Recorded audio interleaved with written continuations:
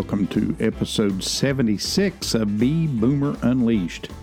I'm Jerry Lake, the Unleashed Baby Boomer, and I'll be your host for today's episode and all the episodes of Be Boomer Unleashed. Today we finish up this topic of the evolution of news and journalism with part 5, and we'll call this one, Let's Take a Look at Social Media. But before we get into that episode today, let me remind you, as always, where you can find our podcast. You can always find us at beboomerunleashed.podbean.com. You can find us on iTunes and Google Play at Be Boomer Unleashed, on iHeartRadio at b.boomerunleashed, and you can find our link on Facebook, Spotify, and Instagram at Be Boomer Unleashed, and on Twitter at Be Boomer Unleashed 1.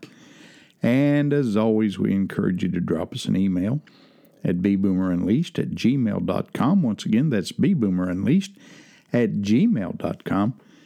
Give us your comments and suggestions for the podcast. And if you'd like to be on the podcast, be a guest, think of something you'd like to talk about, and we'll do our best to get you on an episode of Be Boomer Unleashed. Well, once again, as we said, today's episode is part 5 of the evolution of news and journalism. Let's take a look at social media. You know, this week we're going to take a look at social media and its impact on the news, and definitely it does have an impact on the news, for better or for worse. For richer or poorer, whatever, it does have an impact on the news. More and more people are now getting their news from social media than ever before. You know, a long time ago, it surpassed newspapers in popularity for a source for news, and it's quickly challenging major networks today in popularity. Well, how in the world does social media affect the news?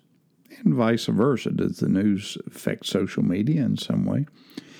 Well, you know, the relationship, I guess you'd call it, between social media and the news is kind of a phenomenon. It's a cultural phenomenon that no one could have really ever predicted what's happened on social media.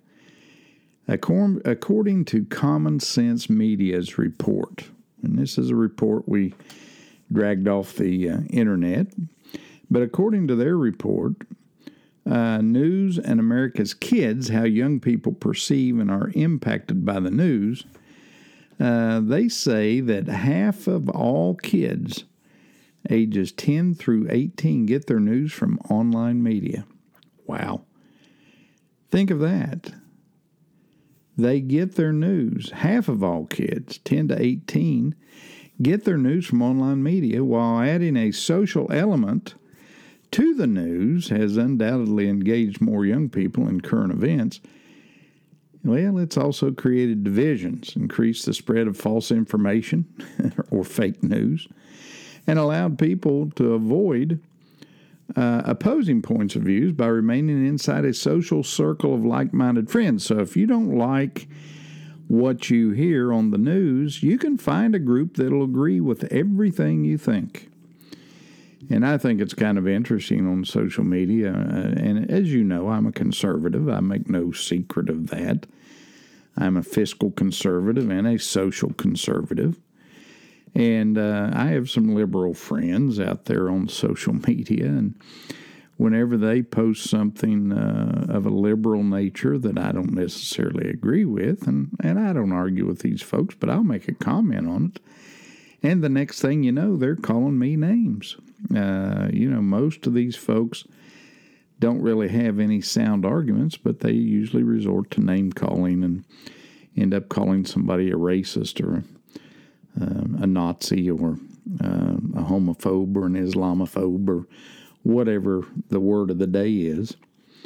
But the thing about social media that I think is dangerous is that if you don't like anybody else's opinion but your own, if you're not willing to engage in some meaningful social discourse, then you can find a group that just simply agrees with you. And you can sit there and you can talk about either whether it's liberal or whether it's conservative, whatever viewpoint you might hold to.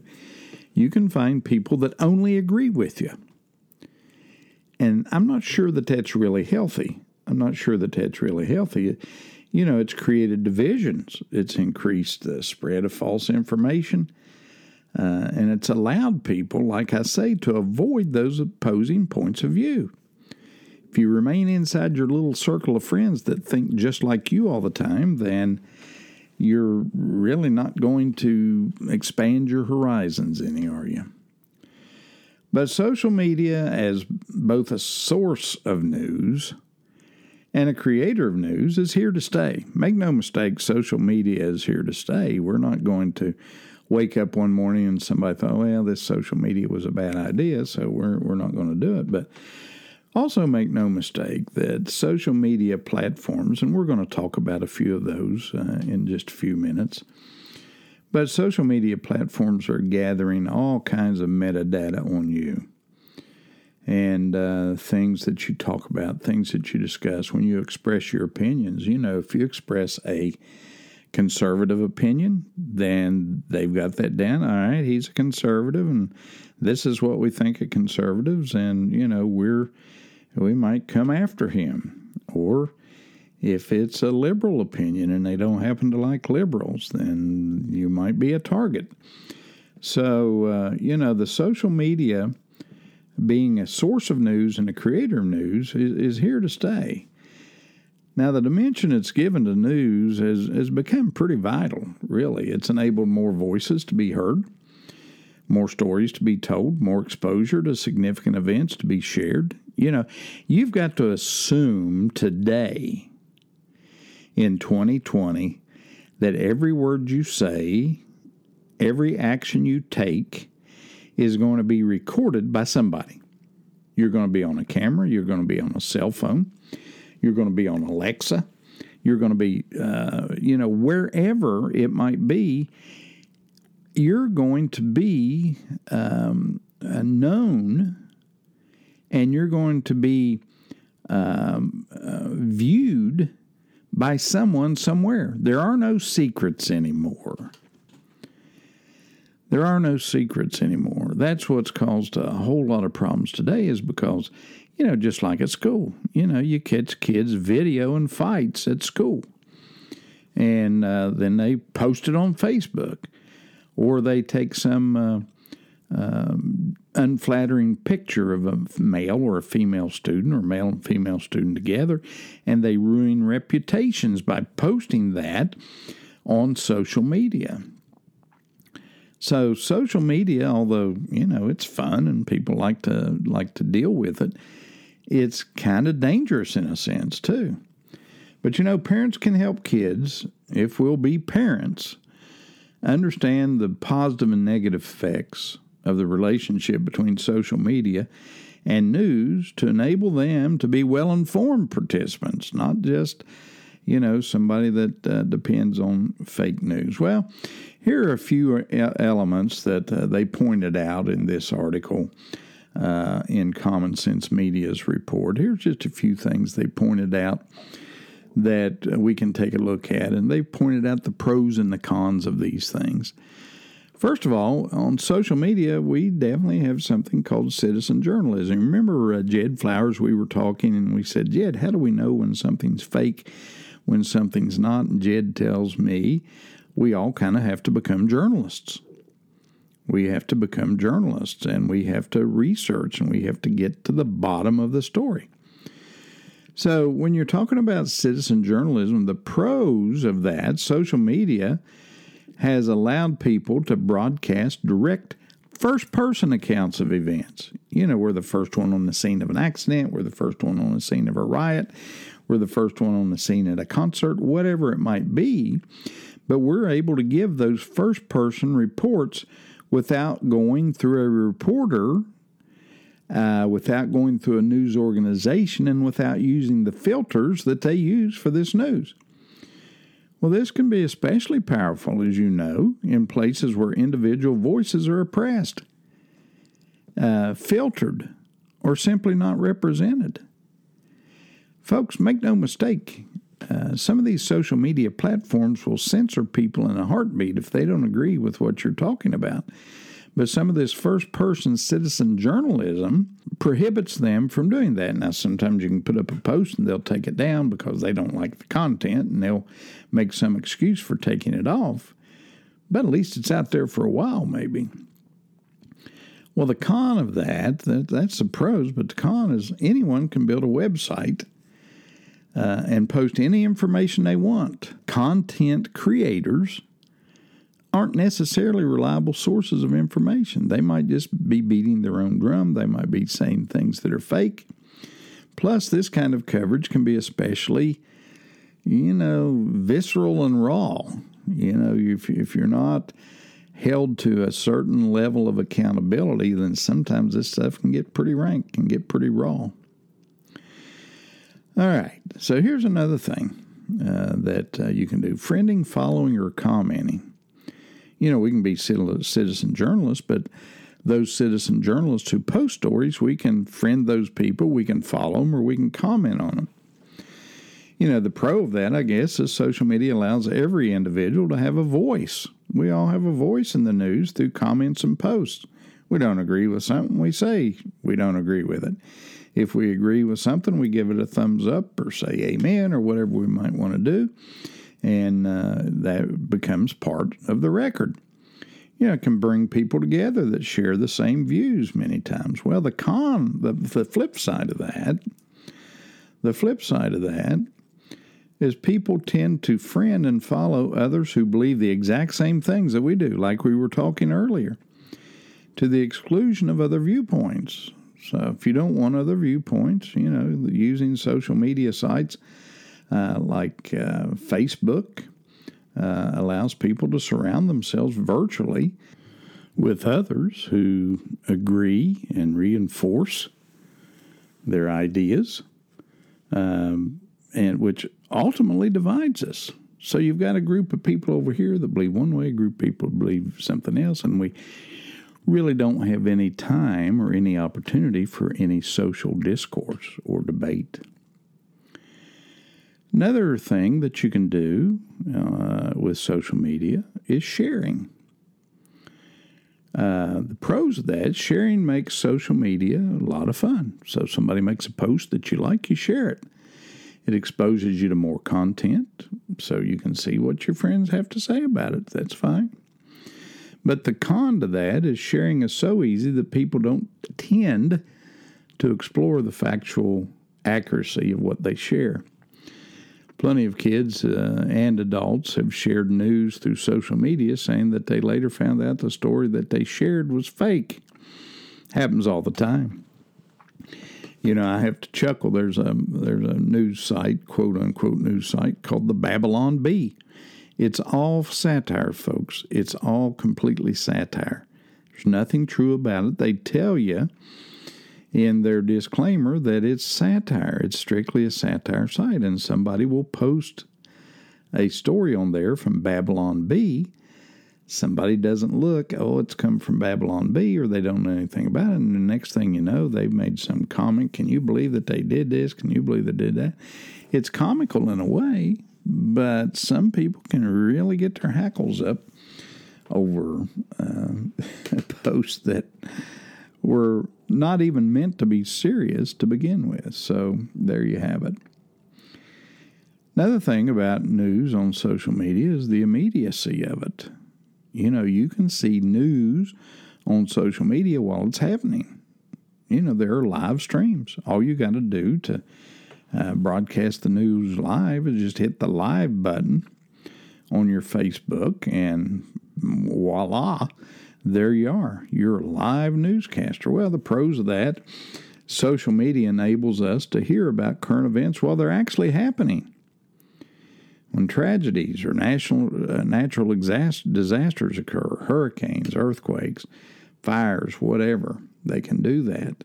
We can tune in exactly when it's happening, long before a news crew ever gets on the scene. When tragedies or these natural disasters occur, friends and family can check themselves as safe so you don't have to worry about them. Well, the con of that is also immediacy. And our expectation of it, it leads to stories being reported before we know all the facts. So a lot of times stories can be reported, well, maybe even while they're happening, but we don't know all the facts involved. So there's some pros and cons of using social media as our main sources of news. And I got to be honest with you, I get some of my news from social media. And, I'm so sick of listening to the news now.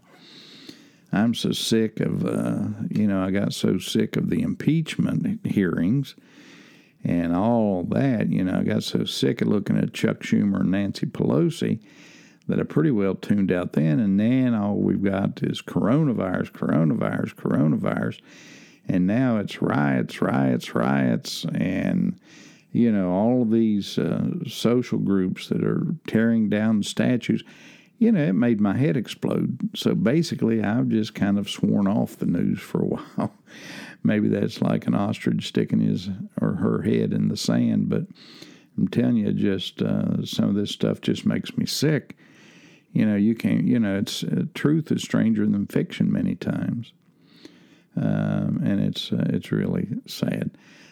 Let's look at a few social media sites that, we really need to know about in 2020. Of course, Facebook is currently the largest social media site in the world. There's 2.6 billion. Now get that, 2.6 billion monthly active users in 2020. It's safe to say that nearly every social media user is probably on Facebook. Now, the kids will tease us and say that Facebook is for old people, but make no mistake, the kids are out there on it too. So it's an excellent platform, for sure. It's an excellent platform. Users on Facebook, you can share text, posts, find links, images, videos. Like I say, sometimes they'll cut your video off because it doesn't meet their political view. And I think Facebook, in my humble opinion, now you can agree with that. That's okay. But this is my podcast, and this is my opinion. But I think Facebook has a liberal agenda.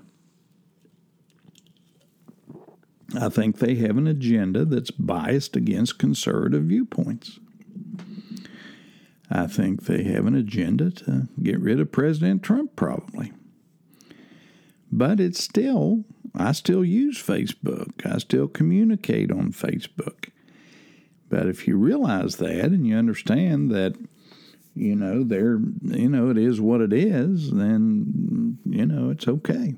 But Facebook, the number one social media platform in the world. Now, number two is Instagram. Now, I have an Instagram account, but I'm not much on taking little videos and taking selfies and stuff like that. But Instagram it's one of the fastest growing social network platforms that there is. It's mostly app-based, but users can also access their feed through the website version. In 2018, it finally reached 1 billion monthly active users. Think of that, 1 billion.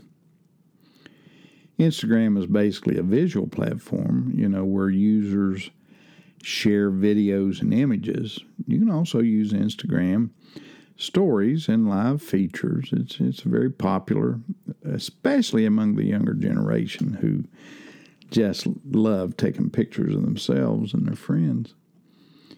32% of the users of Instagram are between 18 and 24, and 33% are between 25 and 34. So, 65% of the users are under 34.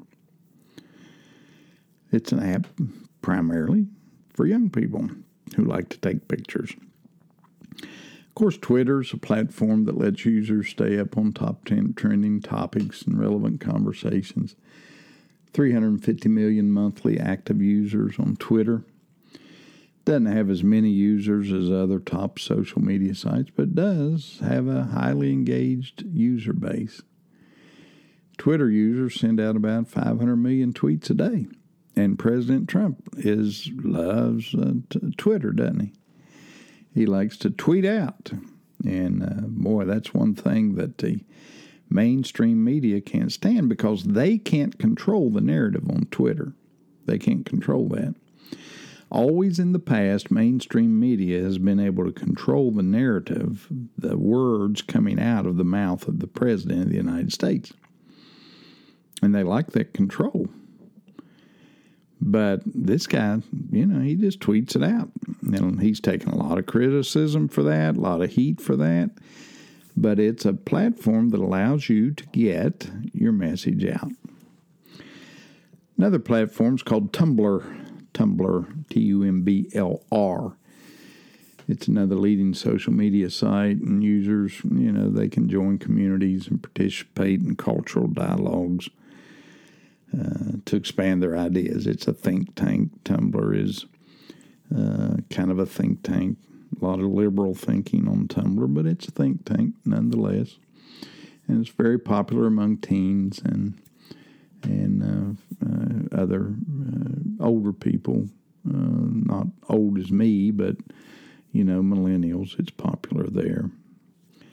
321 million unique visitors to this website. LinkedIn, it's a social media site that's primarily aimed, I guess, at young professionals and old professionals. I have a LinkedIn account. And it's for professionals, and it's very popular to that particular audience. The platform has grown rapidly over the years, and there's 690 million members. That's a pretty good membership, isn't it? And really, it's kind of a networking site where members can expand their professional connections on this platform and, put their portfolios out there, show people what they're about. Another one that's a fairly recent app that a lot of people are using is called WhatsApp. And it's a messaging app that lets users share text messages, images, voice notes, audio files, documents, videos. And there's about 2 billion monthly users as of March 2020. As long as it's, it has a growing user base, the platform has also introduced many new features. And they'll keep increasing those numbers of features. And then there's something called Snapchat. Snapchat's another highly visual social media platform that's really popular among the younger generations. Why? Because they like to take pictures of themselves. Whew. It's the age of the selfie, isn't it? Most of us old guys don't like anybody to take our picture. That's why I'm on an audio podcast, not a video podcast. I have a face for audio. But they like to do those Snapchat pictures. And users can send snaps to each other and update 24-hour statuses. It has about 229 million daily active users who are highly active on the platform. Snap, snap, snap, snap. Pinterest is kind of like a scrapbooking for social media. All kinds of crafters, all kinds of artists sharing things on Pinterest. And there's shoppable pins that you can put on Pinterest so you can find out where to buy the latest and greatest crafting item or art supplies or whatever. Reddit is a social media site where users become part of subreddits, okay? So we are all in a subreddit, and we engage with the other users in relevant topics. It's also somewhat of a news aggregator since users share the latest news from different sources on the site. Other users, then they interact with their this news, and they upvoted or downvoted, and then they comment on it. It has a huge community and gets a 1.3 billion monthly visitors. It gets most of its traffic from the U.S., followed by the U.K. and Canada. And the last one we're going to mention, and I've got a list of 70-some social media sites. If you want to, just get on the internet sometime and plug in social media and see how many websites pop up. There's stuff in here that I have never, ever in my life heard of. But YouTube is the largest video sharing social media site in the world. You know what I use YouTube for? If I need to know how to fix something, I can go on YouTube and type in that project, and it'll show me somebody's got a video out there of how to fix this thing. And you wouldn't believe the times that I've been able to fix stuff that I was kind of stumped on just by simply watching a YouTube video. So YouTube lets users upload videos on the platform, view videos from other users, and interact with them. In 2019, it had an average of 2 billion. Now imagine that, 2 billion monthly active users. YouTube users spend an average of 40 minutes watching videos on the platform. You can find lots of stuff out there on YouTube. But there's a lot of them. There's a lot of them out there. There's a lot more than that. And some we haven't even scratched the surface, but we're done. We're done with this. We're done with this topic. The evolution of journalism. Wow. Hasn't it changed over the years? Hasn't it changed over the years? And, when we think about, social media and the impact it's had on society, it's just mind-boggling. And folks, we'd like to go back to the good old days. Never going to happen. I don't think our world will ever be the same as it was pre-COVID. Lots of changes. Well, that's about all we have time for today. Now, next week, we're going to switch gears just a little bit. I thought I'd go down the road of history of WSAZ-TV, but I'm going to put that off a little bit because I've got some millennials I want to talk to. There's a phenomenon going on today that us old-timers don't really understand, and that's this fascination with socialism and communism. Make no mistake, folks, communist regimes start by the tearing down of history and the tearing down of statues, rioting, all of this stuff, all of these riots and stuff. It's all about chaos, creating chaos and fear. And it's about toppling our government and our way of life. And I'm going to try to interview a millennial or two, and we'll talk about this phenomenon. Why are these millennials so intrigued? Why are they so fascinated by the idea of socialism and communism? Now, I have some thoughts on that, and I'll share those with you next week as we get into this discussion. And I don't know whether we'll go 1 episode, 2 episodes, or 10 episodes, but I have some feelings and thoughts on this myself. But we're going to interview, I think we've got an interview lined up next week with Stephen Casey. And Stephen is a former student of mine from up at Huntington High School, and very bright young man who is very well traveled and been all over the world, and he's taught English as a second language, and he's not your typical millennial. He would probably refer to himself as a bad millennial. But we're going to talk about that phenomenon of millennials and their fascination and why they're so fascinated with socialism and communism. Now, this show is not primarily political in nature, but this transcends politics, folks. What is before us today is a lifestyle change, a transformation of what we've come to expect over the years, and we're quickly moving down that socialistic path. And I think it's important, before we get there, that we understand why these young folks are so fascinated with it. And is there anything we can do to stem the tide? Well, it's been great being with you this week, and we hope you'll join us next week and for the weeks following for Be Boomer Unleashed. Well, listen, hope to see you here next week, but until then, have a great week, and may God bless each and every one of you. Goodbye.